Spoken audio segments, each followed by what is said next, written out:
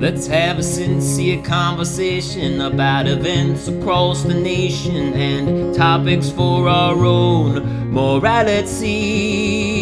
Let's openly discuss in an environment of trust where perception is reality. Hello, everybody. Welcome back to another episode of Perception is Reality. It's your host, David. Thank you for listening today and always. I'm excited to have our next guest on the show, Dr. Lindsay Weisner.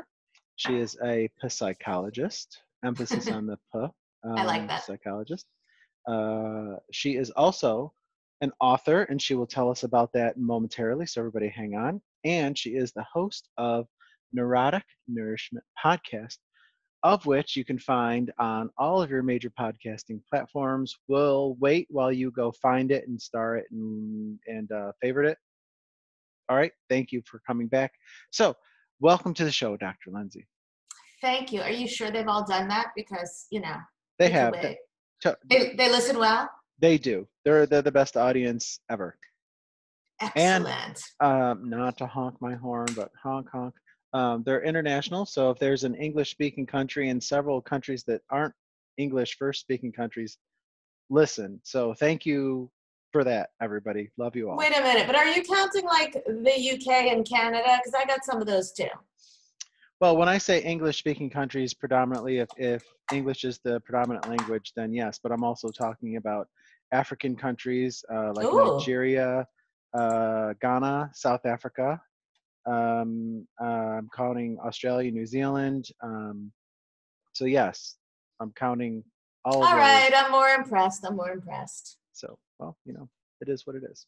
Yes. So tell us about your book, because you were talking very fast in the green room and I didn't get to write the title down. Shame on you. I have a book coming out on March 20th. 2020.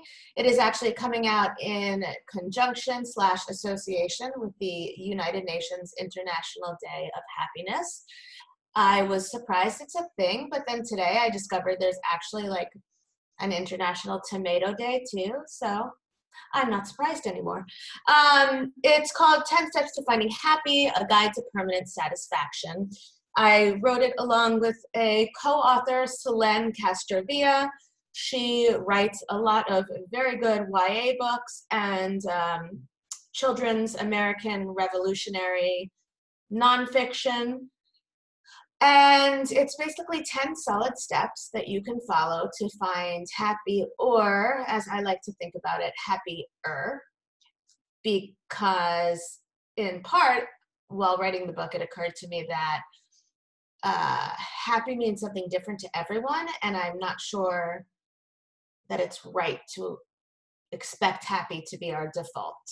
Nonetheless, I recruited 24 expert writers in various topics, ranging from a good friend of mine is an art teacher who talks about the pleasure she gets from doing art projects with her children at home, to a dance and movement therapist who works in a palliative care children's unit, to a jazz singer. We've got sort of a whole spectrum of people talking about what their happiness is and how they find it. And we've organized it in such a way that our steps are supported by our guest writers' experiences. Oh, that's very cool. How can people find it? Will it be on Amazon? And it is going to be in, if there happens to be a remaining bookstore by you, it will be there. I believe Barnes & Nobles is going to carry it, which means a lot of airports, I believe, are going to carry it. And then, of course, like everything else, it's available on Amazon, and you can already pre-order the book now. Awesome. So, again, we'll wait while everybody goes and pre-orders it. Go ahead. I'm waiting. All right. Good. So, thanks for being here today. I already have a question for you, and that's like, what makes you happy? But let's just get that out of the way. It's funny. So The Neurotic Nourishment podcast started on a literal whim. I don't know what an unliteral whim is, but a very good friend and I were sitting at the playground over spring break, letting our children run free and pretending we didn't have children, and just sort of bantering, back and forth. We're very different. She's much more like spiritual, holistic. She's a nutritionist, and I am a pragmatic, research-based, single malt whiskey kind of gal. So our friendship is sort of built on opposites, and this friend or acquaintance of ours who was listening said, "You guys are really funny. You should start a podcast." And since I didn't have anything else going on, the book, my private practice, 2 children, husband, I readily agreed, as did she. And within a week, we were using our phone to record on Anchor and just putting out whatever thought occurred to us. It sort of gradually evolved into finding guests. And in the last 6-ish months, what I've discovered is that this podcast actually gives me probably the first chance, not the first chance, but a new opportunity in my life to find my voice and speak my truth. I've always been a writer in various forms, some fiction, some non. But when I podcast, in part because my family doesn't listen to my podcast, so I'm able to talk with an honesty and an openness that I think has been sort of shamed and shunned and hidden behind closed doors before. The closest my father has ever got to expressing interest when we told him that I had a podcast was, "Have you ever seen God Friended Me?" And I had not. Yeah, well, that was my father's question, and that is my father's question every time anything comes up. You still haven't seen it? I started, and then I just got a little annoyed because it was really serious, and also it was just a reminder to me that my family has not, I've aired 31 episodes, recorded 40, and I've probably appeared on 15 to 20 podcasts for the purpose of, in part, spreading this message and promoting my book, and not a one. Like not a one, not a moment has been listened to. And so I get to talk about the things I wasn't allowed to talk about in my youth, and that's important to me. And that, in some perverse way, makes me feel happy and validated. Hey, there's no judgment. We're no judgment podcast. I judge. I judge all the time. You're allowed to, but I don't. Okay, if you say so. I don't judge my guests. I'm here to learn what they want to share. And I help them tell their stories. That sounds very zen. Well, I do read a lot of Stoicism. Interesting. My husband was a philosophy major, among other things. So. Well, then he knows all the great Stoics. Yeah, I know nothing. So. Well, No, I'm fine with it. My brain doesn't work that way. I prefer Malcolm Gladwell and his research-based interpretations. So. I like Malcolm too. Read almost all of his books. All right, then we found common ground. Look at that. Yeah. Well, I just read too much. So, Lindsay, what are we talking about today officially? That's a good question. So, as I mentioned, I have sort of fallen into a niche of specializing with working with suicidal teenagers, which, as a friend pointed out, is a weird thing to fall into. But as it turns out, I am pretty laid back. I have kind of a sarcasm and wry sense of humor. And I'm less reactive, I think, than most people are, which is funny because I struggled with anxiety for most of my life as a result of, I think, sort of a hypervigilance about my surroundings. But so now I'm pretty good at listening to teenagers talk about wanting to die and not rushing them to an ER and not judging them and not shaming them. And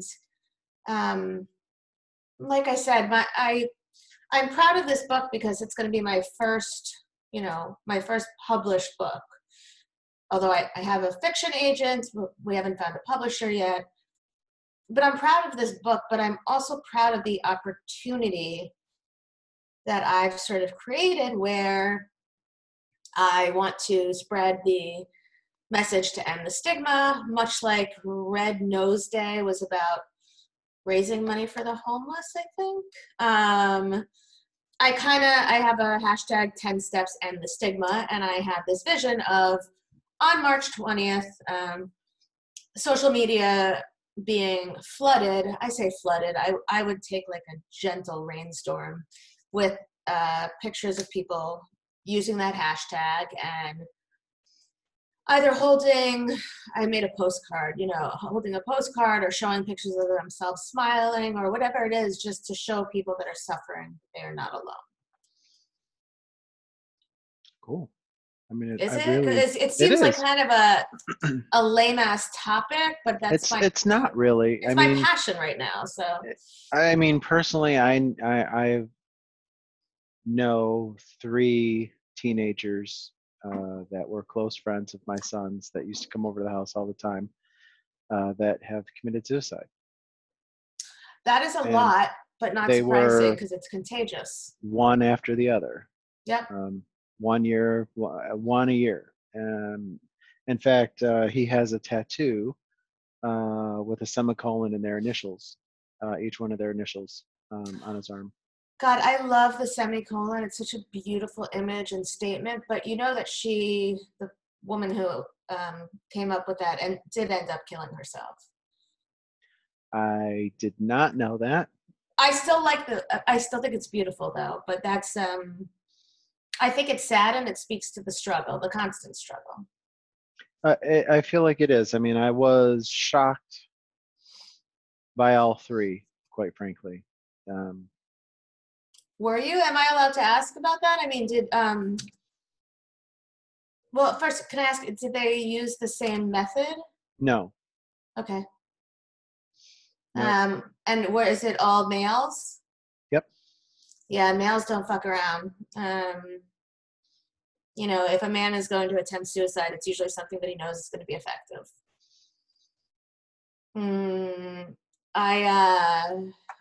The fact is, the rates of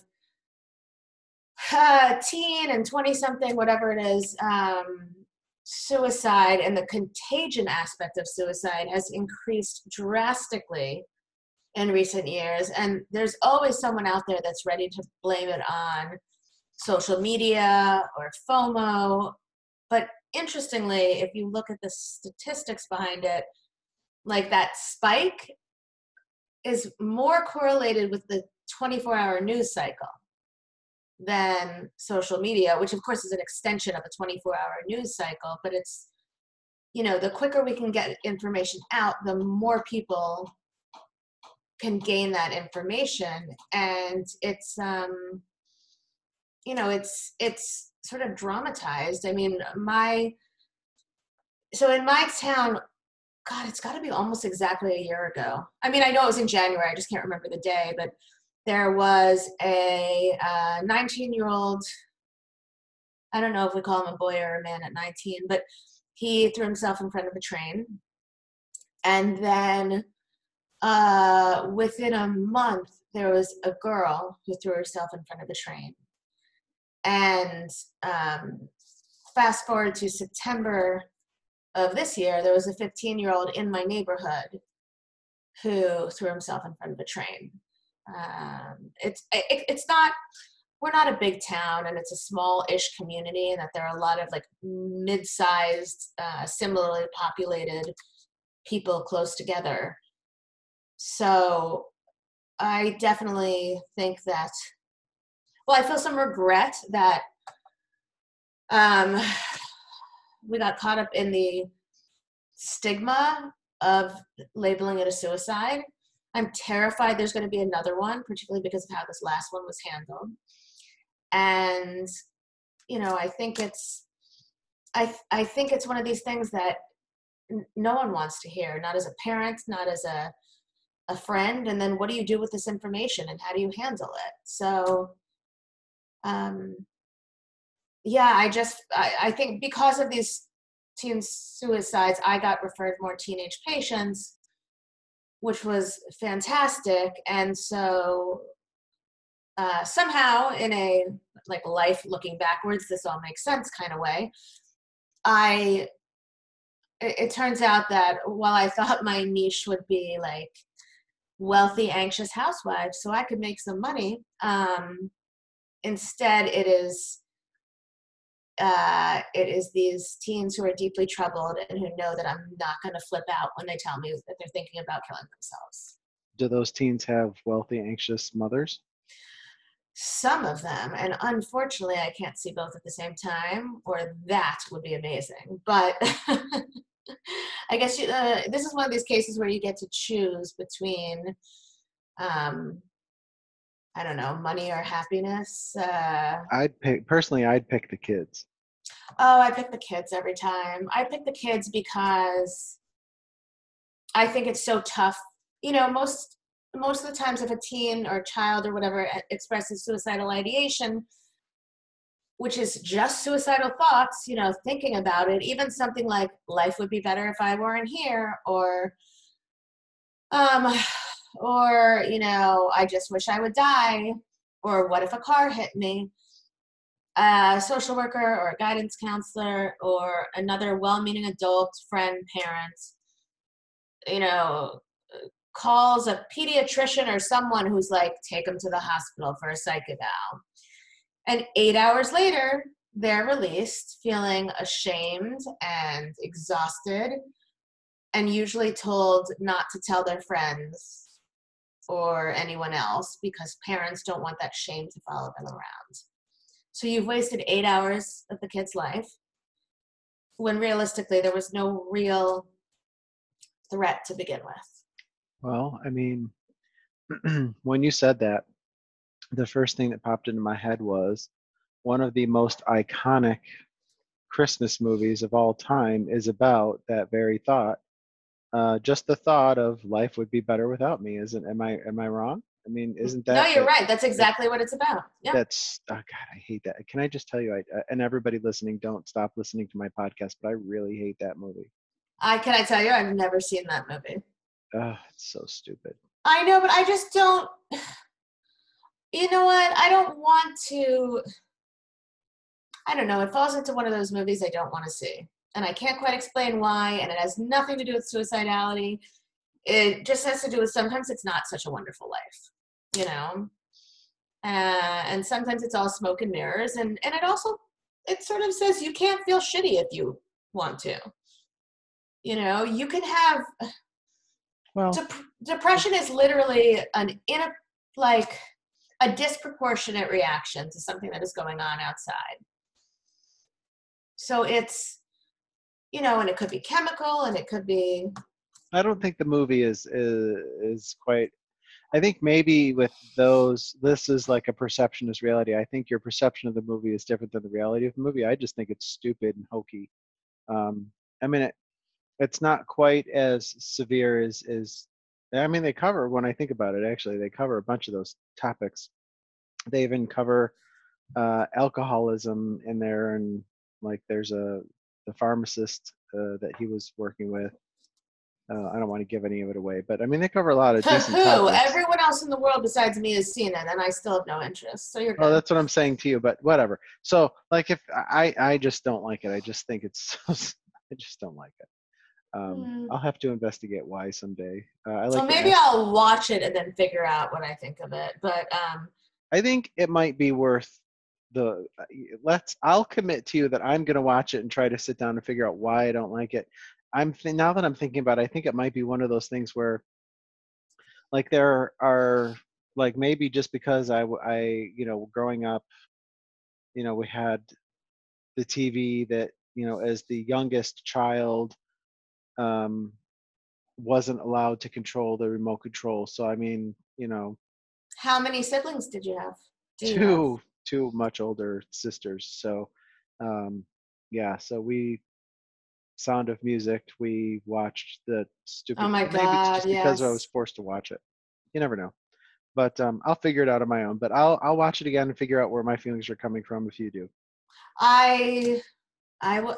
I've never seen it. Interestingly, though, I was asked to go on a podcast to talk about Donnie Darko. Hmm. And did you ever see that? Nope. Okay, so I did. I was not high, but I felt like I was. And then my husband and I rewatched it 2 nights ago, and I was like, I still don't have a fucking clue what's going on. And as it turned out, the podcaster and I messed up like she's in Australia, and so I thought it was today, and she last night at like 10 o'clock was like, "Where the hell are you?" Because apparently it was yesterday. But it's supposed to be a fantastic movie, and people love it. And I don't know. I think sometimes people like weird shit just to say they do. Yeah. Yeah. Well, that's to me, that's pretty much every Quentin Tarantino movie. Yes, I agree. I I'm agree. no. I mean, he's talented, but I just don't get it. The No, other there's like one, one good scene in Pulp Fiction, and other than that, I'm bored. Maybe two, but whatever. Wait, what's the other one? I interrupted you. Sorry. I was trying to think. Burton. What's his name? Burton. Um, Oh, Timothy Burton. yes. Yeah, I don't get his crap either. Yeah, he did Edward Scissorhands, right? He did, Yeah, and he's also it's. responsible for ruining Miss Peregrine. Uh, I agree, but oh god, that's so you read a lot, and so I do love Ransom Riggs. I think he's fantastic, but Hmm. I actually think his are they still together? Girlfriend, wife, Zira Moffat. I'm not pronouncing that correctly, but is she's even better, frankly. But but yes, they ruined Miss Peregrine. Totally. I Um, know, and they messed up all the powers. That's not the powers. exactly. I mean, I just know. I read why they did what they did, and I still don't agree with it. And then they totally just yeah, whatever. So we're not here to talk about Miss Peregrine. So we're talking about. I believe we settled in on the topic of teenage suicide. I suppose, but you just did one of my podcast host pet peeves of being like, well, let's get back to the topic. Well, I'm Because trying. I know, and it's fine because I just I think it's all I don't related. know. I only said that, and because I don't really know what we're talking about. Well, I think we are talking about how our past affects our present. I think we're talking about how your inability to control you know, I don't even think there were remote controls at the beginning back then, but Hey, we had that little box thing that had right, the slider on it, and sure, had the cable. So it yeah, was technically remote from the TV. You didn't have to get up to the mm, TV. But I mean, even before that, I was the remote control, being the youngest. exactly. And so I think we're talking about how our past still defines us today. Oh, okay. I could deal with I don't that. know, I think it's related to suicide, but it's also your, for example, your past, your perception of who you were in the past, and whether you let that continue to define you or whether you turn yourself into something different, someone Oh different. no, I'm totally on board with this one because I think about this a lot because since the invention of Facebook, Yeah. like a lot of I'm just going to say people from high school have friended me.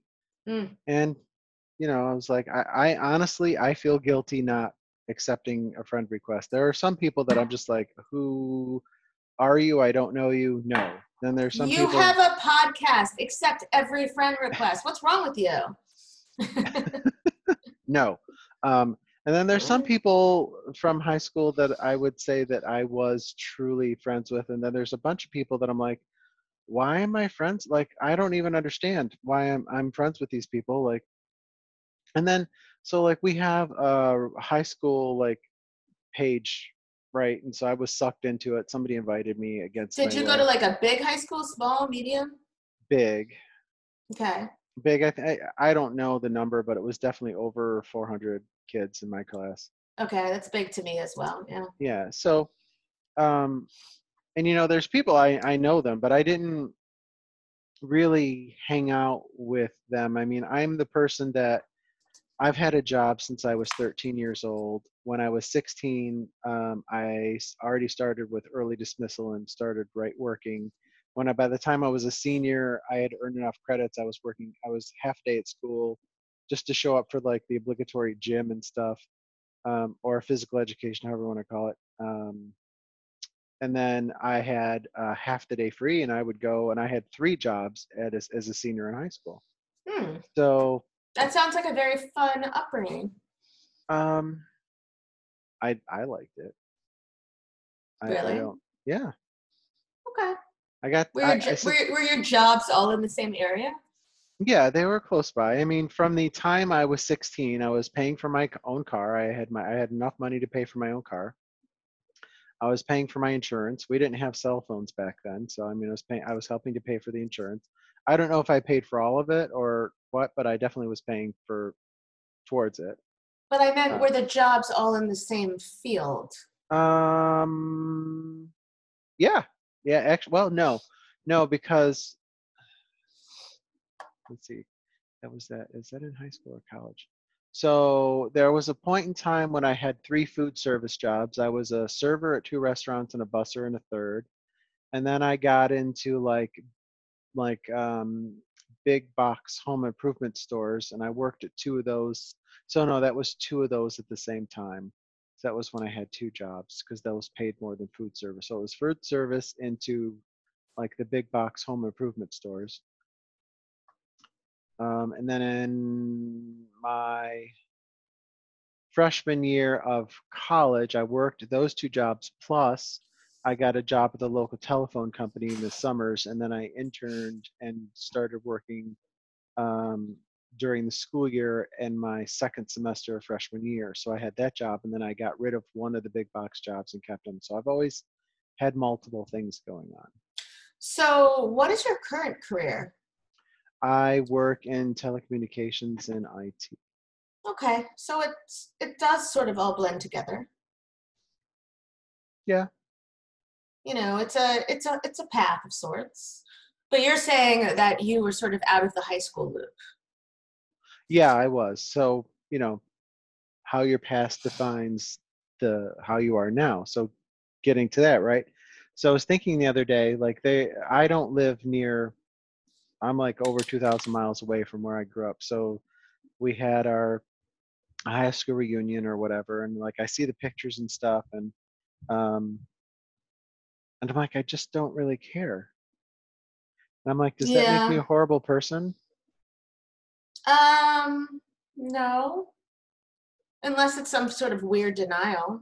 I don't know. Well, see, that's what I start to think about. I'm like, well, I see person X. I used to work with this. Like, I see them. I'm like, okay, well, um, like I used to sit at the lunch table with these people. I worked with these people. I mean, I don't know. I don't know. So I never liked groups. I never felt comfortable in them. I was like a serial monogamist.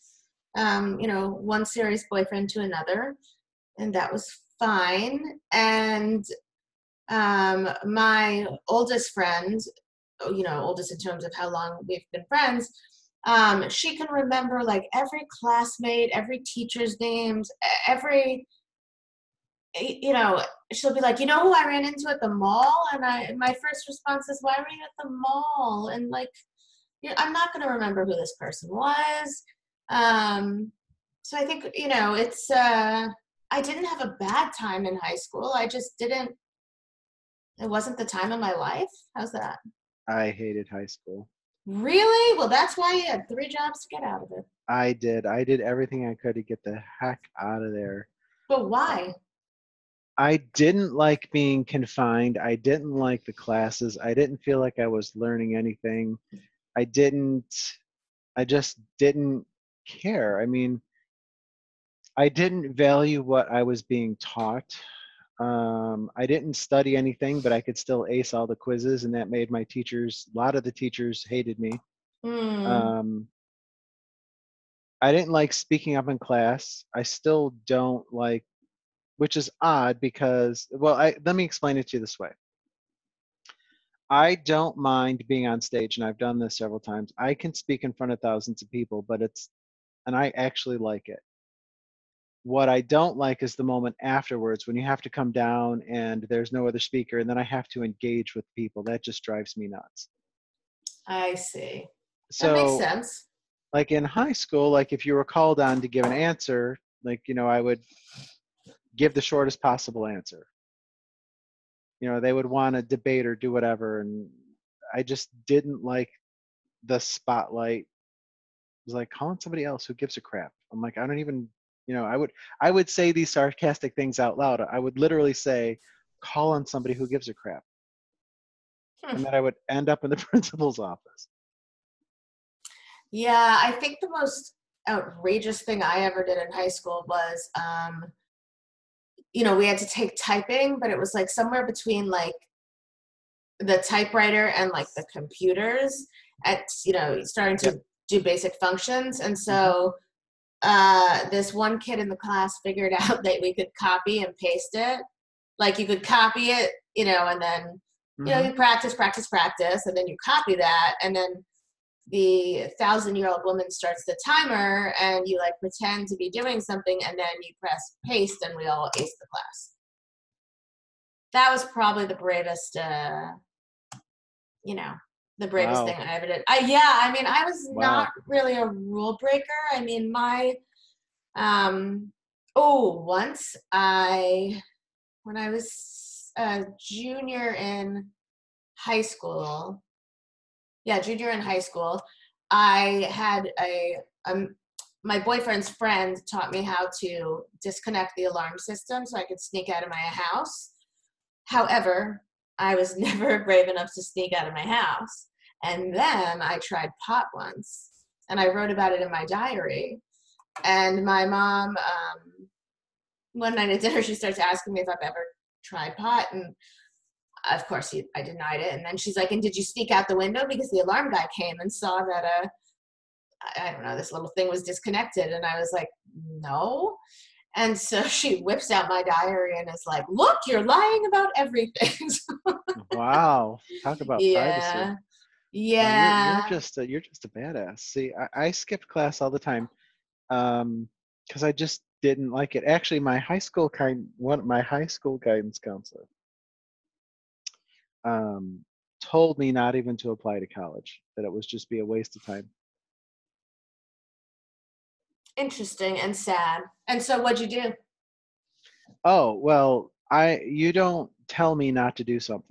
Hmm. And see, I know him. It's like, this is the thing, because I got along really well with some teachers, and one of them, yeah. But anyway, so I know that he was being Wait, honest. was that going somewhere dirty? No, it Okay. wasn't. It was just like one of them was the psychology teacher. I liked my psychology teacher, I liked my sociology teacher, and I liked one of my English teachers. Gotcha. Those were the only three people in that high school that I really felt like I could talk to, except for the principal, the vice principal, who I used to go see all the time. Right. Like, we were on a first name basis. Like, he knew that I didn't cause any trouble, really. I mean, I did defend myself. There were several times when I was attacked. I did have to defend myself. You mean physically? Oh yeah, for sure. Mm. But yeah, there was one time I got sent to the principal's office. I was standing in line with all the other degenerates, and I leaned up against the wall, and I didn't realize I leaned up against the fire alarm. Oh yeah. Don't you know the damn thing falls off the wall and the alarm goes off? Of course it does. It's a fire alarm. That is literally the definition of what it's supposed to do. No. Like, this is the one where you're supposed to pull the lever down and you break the little glass thing. I mean, the damn thing fell off the wall. Like, it's supposed to be attached to the wall. So when you pull on it, it breaks the glass, which triggers the alarm function. Gotcha. I mean, I just was, zoning out, leaned up against the wall. The thing falls off the wall and the wires are just sticking there. Hmm. It's like, Schneider from that stupid TV show, Oh, you're so old, but I know what you're talking about. and I did One that on day at a purpose time. Yeah, to get you to admit that you knew that show. of Um, course. but yeah, so like it's like he fixed it or something. So out comes Dan, the vice principal. He wasn't my vice principal that I got along with, but he comes out and I'm just standing next to it, and everybody's like pointing, like, "Oh my God, he pulled the alarm!" And I'm standing next to it, and I'm like, "It's right there on the ground, and there's wires." He's like, "What did you do?" I'm like, "All I did was lean up against the wall because there's no chairs out here, and I've been standing here for half an hour. I got tired. I leaned up against the wall, and as you can see, it fell." He was Yeah. like, "You didn't rip it off the wall because you were angry?" I'm like, I go, "Dan, have you ever seen me do anything out of anger? I mean, honestly, have you ever seen me do anything out of anger?" I'm like, "I'm always down here because I have a sarcastic mouth." Sure. I'm like, "Do you think I would literally lean up, rip a fire alarm? And if I did, why would I still be standing here telling you about it, pointing to it, asking you? I almost got electrocuted from these damn wires." It's funny because I the reason, I mean, I think I became a psychology major to figure out what the fuck was wrong with me, and then also what was wrong with my parents, and then I became a psychologist to continue that journey. But my sophomore year of college, I took my first psych class, fell in love with it, and then desperately needed the approval of the teacher. And so I went to him during office hours to ask him a question that, like, it was a very loosely, lightly veiled question, which was basically, do you believe in me to be a psychology major? Because I needed that, I think I needed that strength and conviction at that time. And he sort of looked me up and down. I was blonde hair, big boobs, and did not realize how hot I was, and said, don't major, you'll never do anything with it. And I walked directly downstairs to the registrar and signed up to major in psychology because I've been told my whole life there are things I couldn't do, but this wasn't going to be one of them. So, Well, good so for you. I think your story about college is funny for a Well, similar reason. good for you. I mean, I actually went to school to start off to be a psych major, but I ended up getting one of my degrees is actually in social work. Oh, that's interesting and super sad. Why is it sad? Yeah, I just think social work is so sad. Yes, which is why I didn't do social work, because two things happened in life. One, I was only working part-time, uh, 32 hours a week at the telephone company while in college. Graduation comes. I'm making more money part-time at 32 hours a week at the telephone company, more than I would have if I accepted that social work job. Yeah, that's still the issue with social work, actually. Oh, I know. Believe me, I know. And I mean, and that's why I stayed in telecom. Yeah, it's interesting. I'm trying to put together a webinar on women in mental health as practitioners, which seemed pretty obvious to me, but that we are making an average of $40,000 less than our male counterparts. And I think in part it's our fault because there are skills that men have that we don't have, or things that we, Really? Are yeah, there? Are there? yes. And I mean, it's a loaded question, and because of like, okay, so this is a pet peeve of mine. Go for it.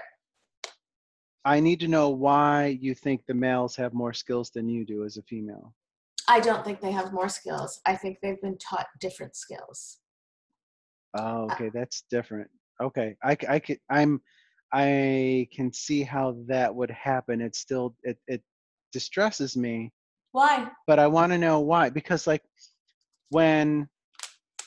so I've reached a certain point in my career where I have many teams, many people working for me at various levels, and I make damn sure that if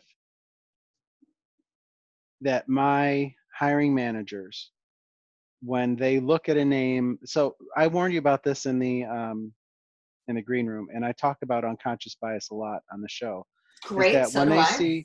when they see a name on a resume, like I actually don't want them to read the name on the resume. I want them to read the resume first. I don't want them to make any association with the name male, female, or whatever. I want them to read the skills and do all that. And when we make an offer, there's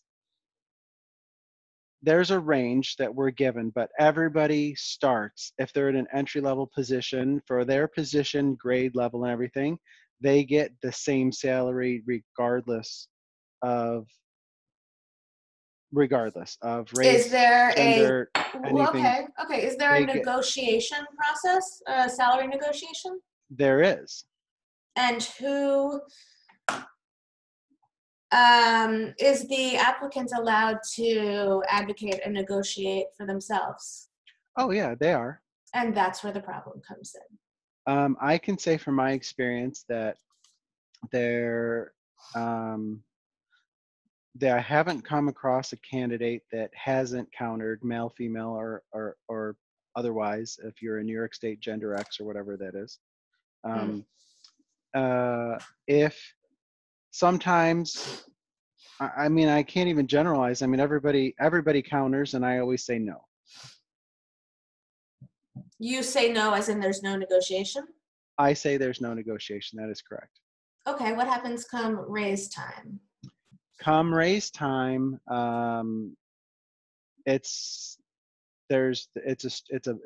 everybody gets a bucket, and it's kind of it's a pretty well run program, and if you follow the procedures of the weekly and monthly check-ins, everything works out, because you're constantly evaluating people and putting feedback into a system on a weekly basis, person by person, that rolls up monthly, rolls up quarterly, then rolls up annually. So it's all done by that.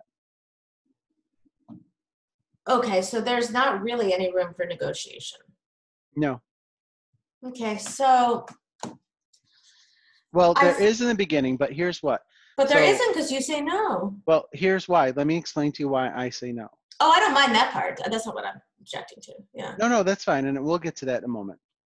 I say no because I don't offer a base salary like the lowest possible salary.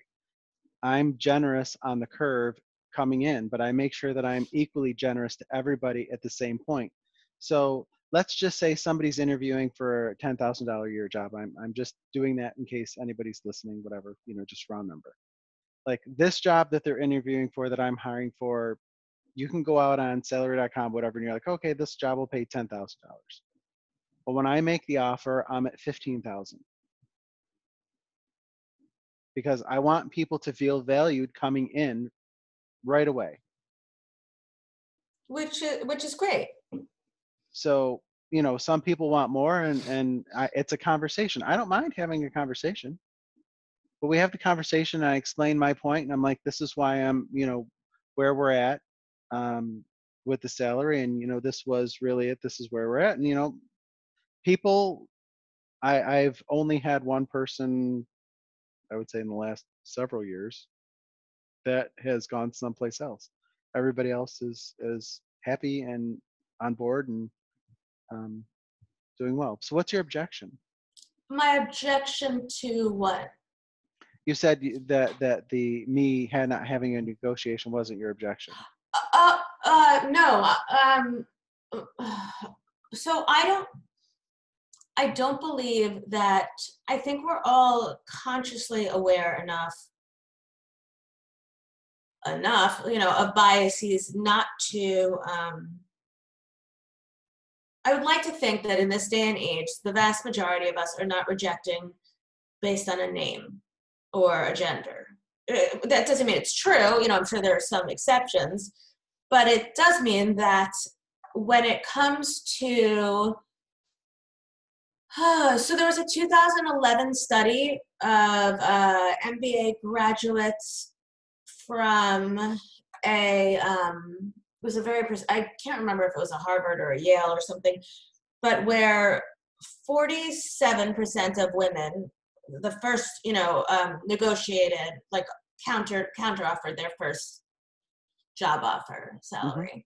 And then they track them for when they next change jobs, which is, something that happens a lot in business and in many fields these days. It dropped down to, I want to say 31%, which was considerably less than their male counterparts. And I wish I could remember the numbers. I had this in front of me the other day when I was working on this webinar, but I think that the issue is women have not been, a couple things. One is I think it starts with caveman days, hunter-gatherers and nurturers, and it is literally a biological positive or negative, depending on how you look at it, that the woman carries, houses, feeds, clothes the baby for, 9 months and beyond, while the man goes out and I guess hunts and gathers. I've never really understood that. Well, I mean, but somebody's got to take care of that thing. And I'm all for it. But who's taking care? Right, I'm all for it. But it tends, in reality, they're both taking care of that thing, just in different ways. But fast forward to a few years ago, this whole thing about math and how it's not necessarily that males are better at math or that part of their brain activates more. It's that teachers, regardless of gender, have a bias where if they're asking a math question, they tend to call on boys more. And if they're asking a English, ELA, whatever it is, question, they tend to call on girls more. And that was a pretty well validated study. And so it's kind of like redshirting. It's like Malcolm Gladwell's, you read all the books. It was Outliers or The Tipping Point, I'm sorry, where he spoke about the fact that if you look at the Canadian hockey leagues, remember? The red shirts, right. So was it hockey or soccer? I thought it was soccer. Hockey. It was Canada, dude.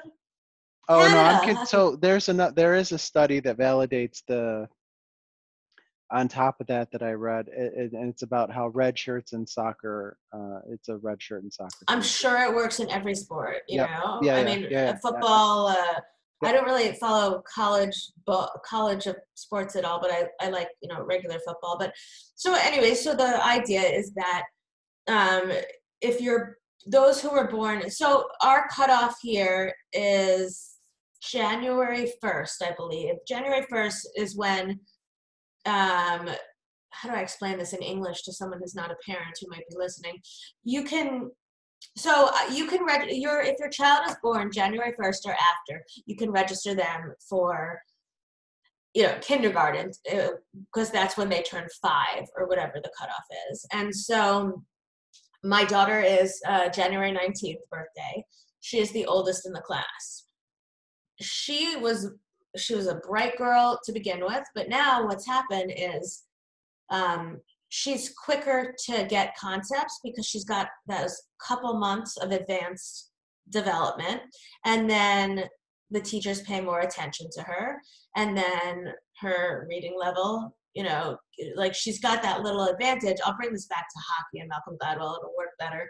But so basically she, the hockey players, it turns out that those that made it to the major leagues in Canadian hockey, or on sketchy ground here, but I'm sure it's not sure major leagues, but those who succeeded were the ones that were just that teensy bit older, like in that first third or quarter, of the cutoff year, because they had a little bit more physical coordination and a little bit more attention from the coaches, and these little advantages add up. And so I think similarly, when we're looking at the differences between males and females and what behaviors are encouraged or discouraged or ignored, if you look at ADD/ADHD, boys are more likely to be diagnosed. And the reason is because hyperactivity is more distracting to a class than distractibility. And boys usually express the ADHD as being hyper, and with girls, it's much more difficulty concentrating. And so, for example, like I think I said, is 6 months ago, I did an eval. Someone suggested we eval one of my kids for ADHD, and in looking over the parent form, it's called a Connors form. The parent fills it out, the teacher fills it out, and then you need a third source to fill it out. I started recognizing all these characteristics of myself. And so it was sort of a holy shit moment. And I went to a neurologist. I was like, this is going to sound crazy. I'm a female. I'm a doctor. I have postdoc education, you know. I'm an adult, you know, but I started to recognize some of these things that I see in my child and myself, and my neurologist starts asking me questions. And one of the questions was, when you were in school, did you procrastinate? And my answer, it was like comically tragic. My answer was, no, I didn't. He's like, never? I said, I can't procrastinate because I can only pay attention for like a short period of time. So I have to spread that out over a few days. And oh, you know, like it was this realization that, you know, I still had it. I just expressed it differently. And I think that, you know, over time we adapt. I take notes, copious notes when I'm in with a patient. I write things, to-do lists constantly. And it's my way of trying to compensate for what I lack. But if I were a boy, if I had been more hyperactive, if it had been expressed differently, my life would have led a slightly different path. Similarly, boys are more likely to be identified by school social workers and psychologists as having anger issues, whereas girls are identified as being depressed or being sad or being lonely. And I think it's what we're taught to look for in some way. And I think that it eventually plays out into our career. Does that make sense? It does. It does. Doesn't mean I have to like it. But you don't have to. It does. I mean, I don't.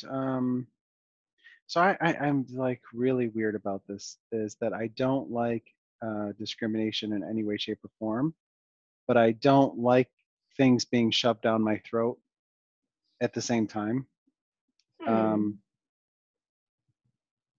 So tell me how I... You didn't do it. I'm just saying in general. Yeah. I think white privilege, that invisible backpack, does exist, but doesn't always apply. I agree. And it's something that I'm aware of. I've lived in communities where my wife and we were the only white people for miles. And I've had conversations with some people who I thought were friends of a minority, and they were like, well, you don't know what it's like to be discriminated against. I'm like, I'm going to have to call BS, because I do. You do in one particular town, perhaps. Exactly. But that doesn't mean, and I was not trying to equate myself to them or diminish what they were saying. But they're like, you couldn't the thing that got me going was they were literally like, you couldn't possibly know what it's like to be discriminated against. And I'm like, well, I can, because I lived in this little town in this place. The two of us were the only white people for miles. The school that my wife taught in, she was literally the only white teacher. A teacher walked up to her on her first day and said, "I hate you." Mm. When they went out to a a lunch on a teacher workday, one of the other teachers picked her up out of the buffet line and physically moved her. If that's not discrimination, I mean, that's what I, she experienced. I I experienced. mean, that sounds more like insanity, but yeah, that sounds So awful. I'm saying, so like we have, and my point in the conversation was like, how can I help? Like, I want to help stop discrimination, but they were like, oh, and instead of that, they were like, well, how could you possibly know? I don't know how you can possibly help. I mean, you can make yourself aware, but I think listen, racism is inherent and it's a survival tool. It dates back to, cavemen, clan, tribes, where someone who looks like you was more likely to share your genetic material, which means that the reproduction of their offspring would be benefited by the reproduction of your offspring. I did not say that correctly, but I think you understand. I And get you. so, I'm following you. yeah, I'm sorry. I don't know why. It came out awkwardly. But so, literally, people that looked more like you were more likely to defend you in a battle because it was about, on some level, it's not even survival of the fittest. It's who had the most numbers. It's war. It's lack of resources, and so we are inherently, in some ways, we are inherently programmed to be racist. All these police shootings, although trust me, I'm not supporting them, and I don't mean to be grouping everything into one or the other, but the fact is, if you see someone in a dark alley who looks like you, your cortisol response is like slightly less, and cortisol is a stress hormone. Your cortisol response is going to be a little bit less than if that person looked different than you, because on some level, a part of you, like a caveman part of you, believes this person to be more safe. Yeah, I think I've read similar stuff, and I think somebody refers to it as our lizard brain issues. Yeah. Yep. So yeah, no, I'm tracking with you, and my point is like I don't like that discrimination. I get where it all comes from, but I think if we don't talk about it, people won't acknowledge it, and that's one of the points of this podcast is we have these unconscious biases, but if we talk about it, you can move beyond it. So you will know probably. I don't know if you can move beyond it, but at least it's a try. At least it's an attempt. I think people, in order to evolve, we will evolve, can move beyond that at some point. I'm not saying it might be not possible now, but if we don't talk about it, so how do I always talk about something I call the new normal. Like there's a new normal, and I'll put it in perspective. Hopefully it'll tie back to this point that about the conversation that I was having. Like I feel like I can help by having the conversation if we talk about it. So like for example, I have a lot of heart problems. I just do. So when I found out about when the first one exhibited, it changed my life significantly, and I had a new normal because I had to adjust things. And then when the second one came along, I had another new normal, and the third one came along, and now I have another new normal. And that's the new normal that I live by today. What I mean by that is I can't do things. Sure. There are certain things, so I have to adjust. So that's what I call like my new normal concept. If we continue to talk about racism and things like that, the initial response, people are always, this is why we're talking about perception is reality, because people, if I were, and this is one of the reasons I don't do video, because if I'm looking at you, not only does it help improve the audio quality, because I have international guests and it gets a little sketchy with like where they are. I mean, one awesome guest was I was interviewing from Romania, and she had to go outside on top of a hill, which happened to be a graveyard. So I interviewed her from there. That is fucking fantastic, though. Oh, she's awesome. You should have her on Not your that podcast. the graveyard, but I would like to have her. Pass me on her information because it sounds interesting. I will. She's Alina. She's an awesome person. I think you would enjoy talking to her. But anyway, so that's what I call the new normal. And that's what my point was, like, I can, how can I help do that? And it was basically like, I felt like I was being told, you can't help, you're the problem. That's where that conversation won, is like, I'm the problem. I'm a middle-aged white male, and I get this a lot. Like, I'm the problem. I have some very friends that are into feminism, and I'm like, great, I will support you, and however I can. And they're like, you can't, you're the problem. I'm like, how am I the damn problem when I want to help everybody? It's funny, I never wanted to identify as a feminist because it just felt foolish to me, because my view has always been, we're not equal. Like, we're equivalent, but we're not equal. Yes. Equal to me is the same. And then preach it, Dr. Lindsay. Thank you. Because there's a difference between, yes, yep. please explain to everybody in your advanced education and psychological terms of why there's a difference between equivalent and equal. Sure. I mean, equal literally means 3 + 2 = 5. There you go. I suck at math, but I got that one covered. You did. Well done.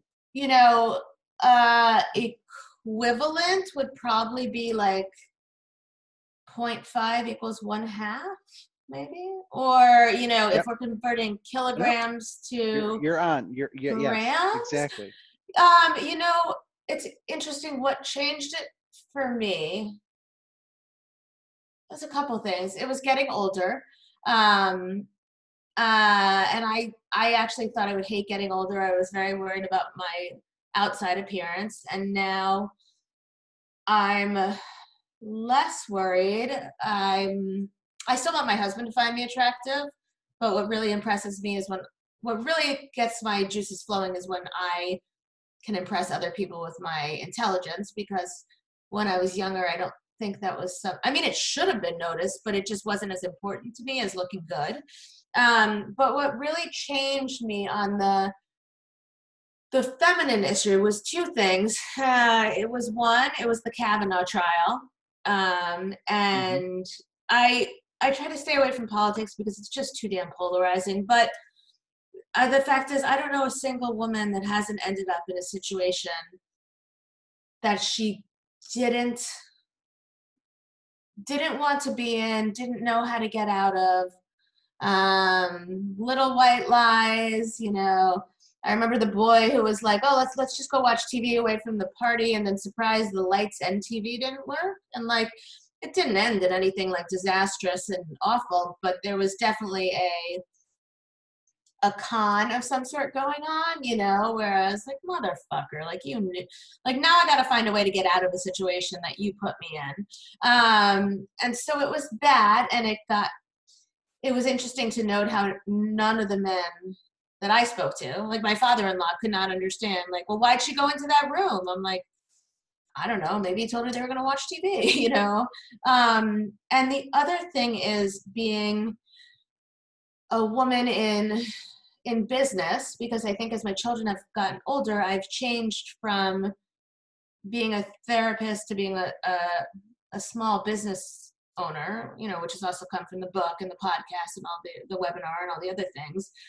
And a lot of times the test that echoes in my mind is, but would you say that to a man?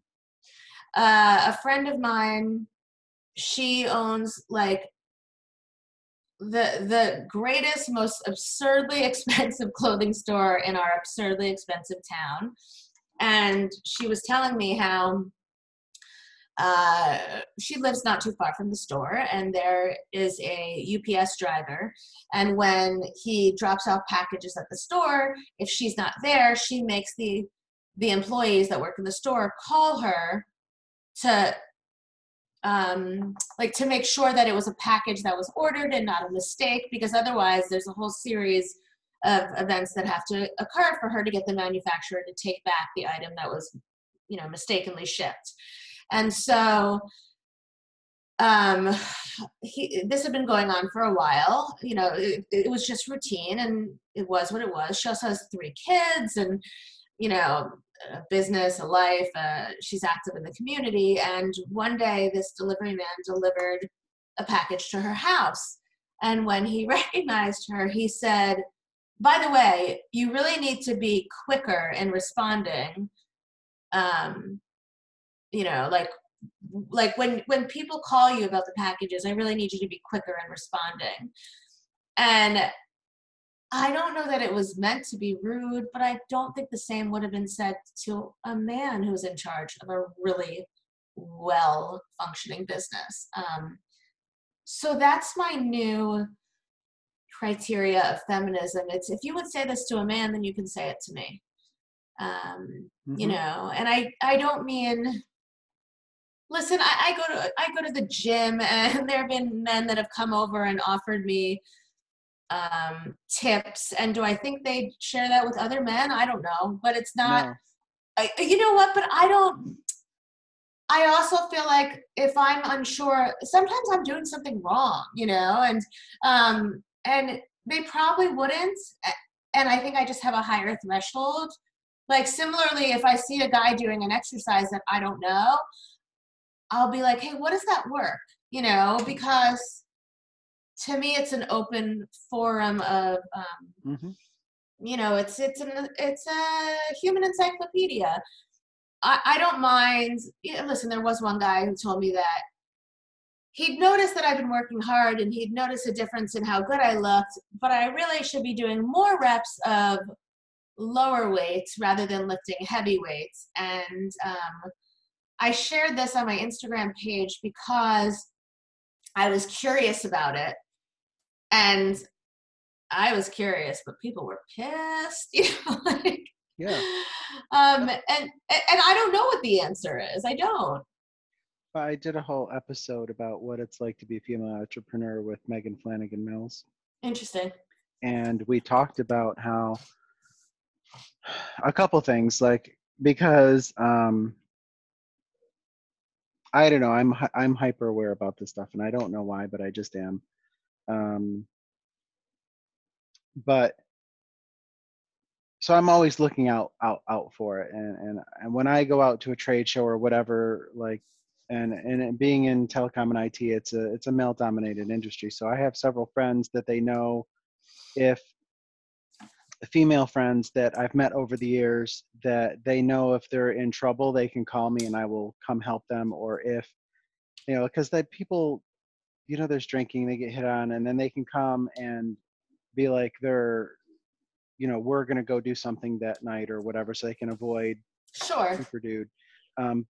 So, I mean, Megan was telling me about her experiences, and, there was the circle of people at a networking event. There were 4 guys, talking in a semicircle. They weren't enclosed in a circle, semicircle. And it was a network event. She went up and introduced herself, and one guy wouldn't shake her hand. Wow. And then there was, all the boob stares that she would tell me about. Like, she's like, that happens all the time. Yeah. And I'm like, for me, and this is just a personal David thing, is that women, except for my wife, you don't exist between the knees and the shoulders. You just don't. You just don't exist. And obviously I'm being extreme to make the point, but yeah, I don't know if that's noble or ignorant or whatnot, but I think the idea is very nice.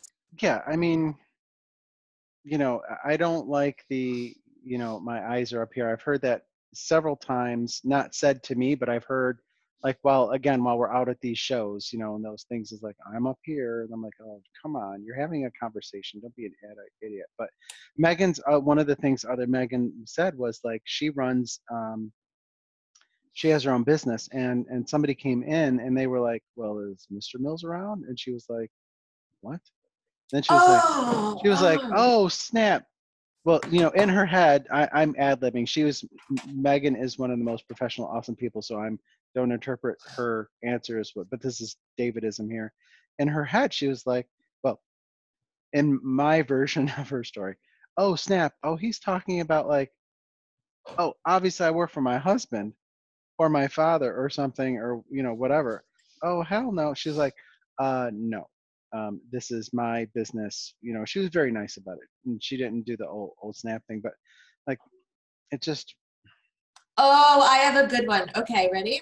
Yeah. When I was in labor with my son, I herniated my first disc at 17, my second at 23, and I think there've been another 2 since then. But so I'm in labor with my son. I was, I don't know, 30, and he was in, it's called back labor, where they're like, whatever. The point is, his body is pressing on the nerves in my back, Mm-hmm. and this nurse had suggested we turn down my epidural because I am all about drugs. And so we got the guy back in. They turned down my epidural. Then I realized I'm in back labor, and then my shit starts spinning out of control because when I have thrown out my back, it has been like. There was a Mad About You episode with Helen Hunt where she's like stuck on the floor for days. And now who's the old one? See, but I knew you'd get it. I did get it. But it was like that. Like, it's like, I can't walk, I can't move. It happened again when I was 36 and my best friend moved in with me for 6 months to take care of my kids. So, like, this is a serious pain and phobia of mine. And so I looked at my husband, I looked at this nurse, and I said, go get the doctor. I need this baby out. I want a C-section.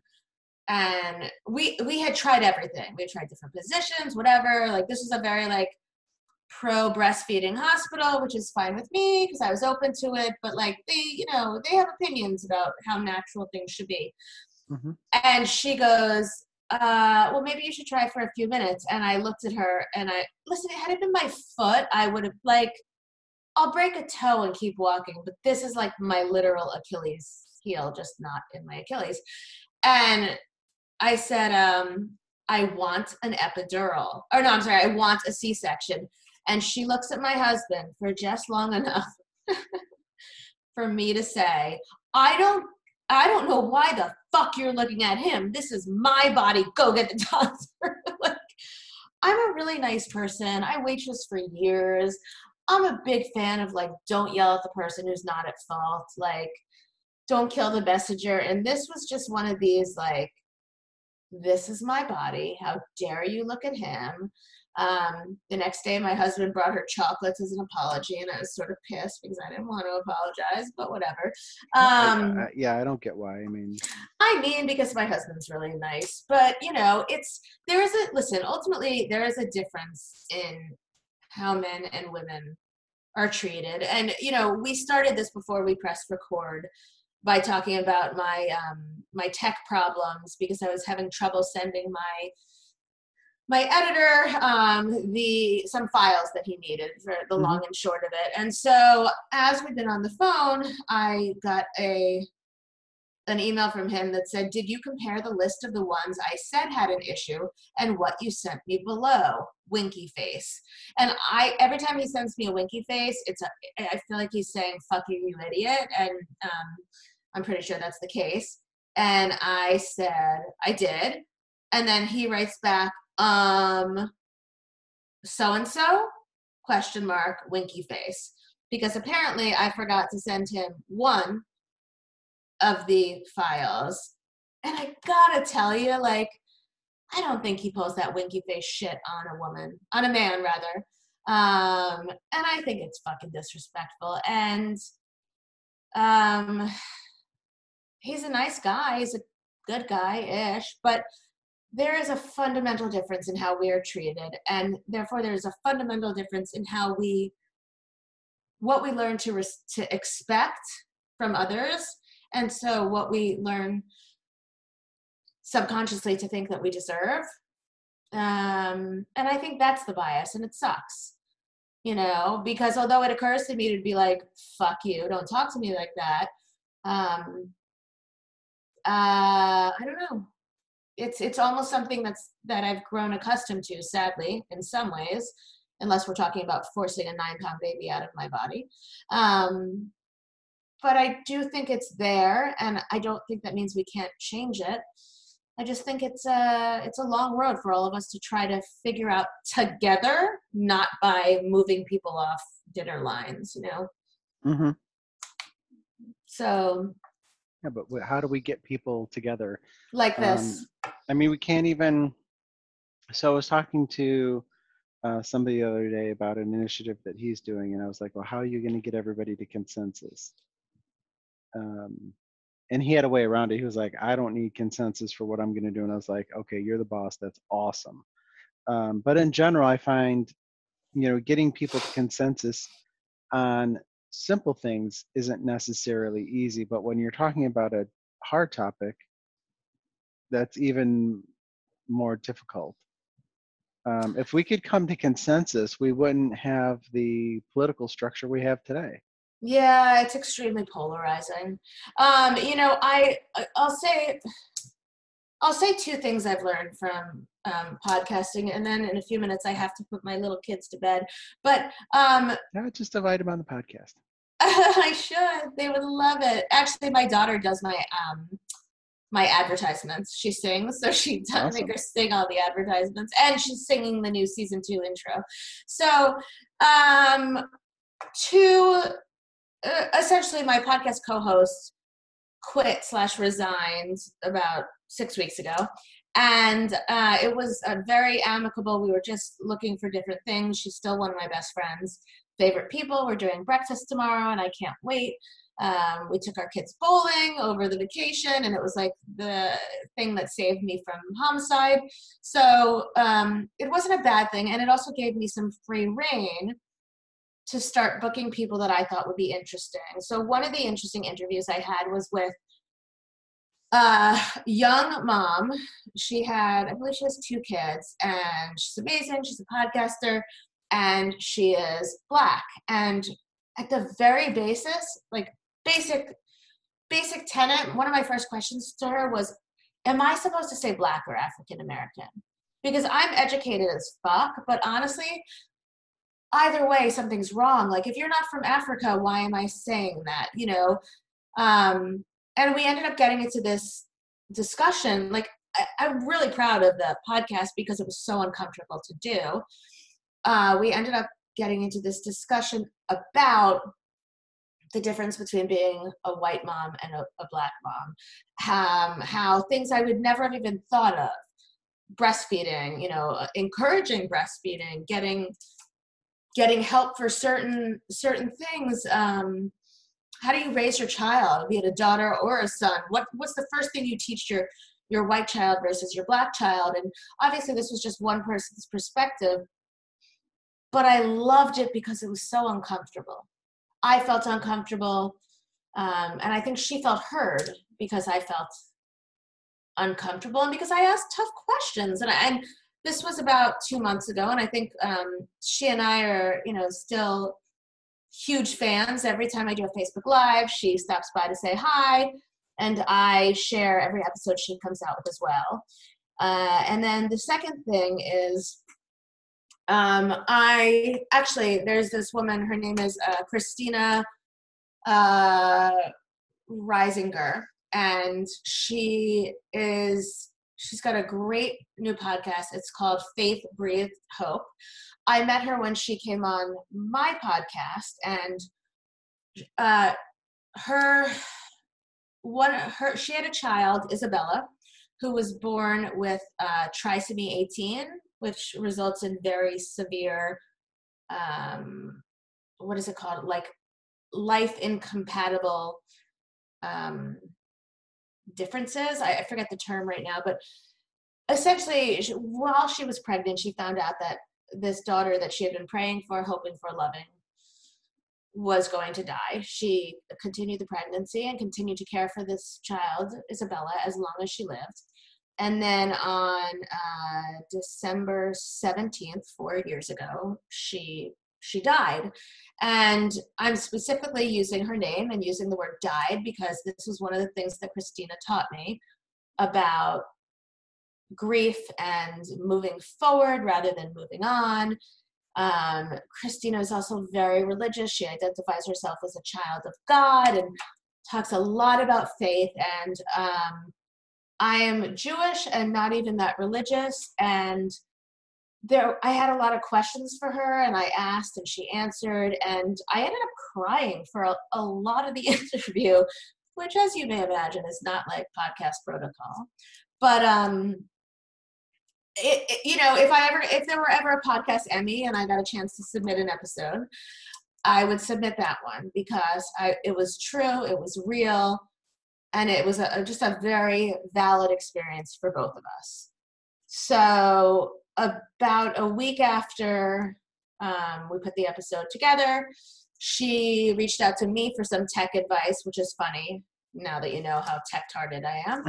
And we were on the phone for about an hour talking and catching up, and she said, listen, do you ever edit your podcast? And I was like, well, no, because A, I kind of want it to flow, and then B, I don't know how to edit.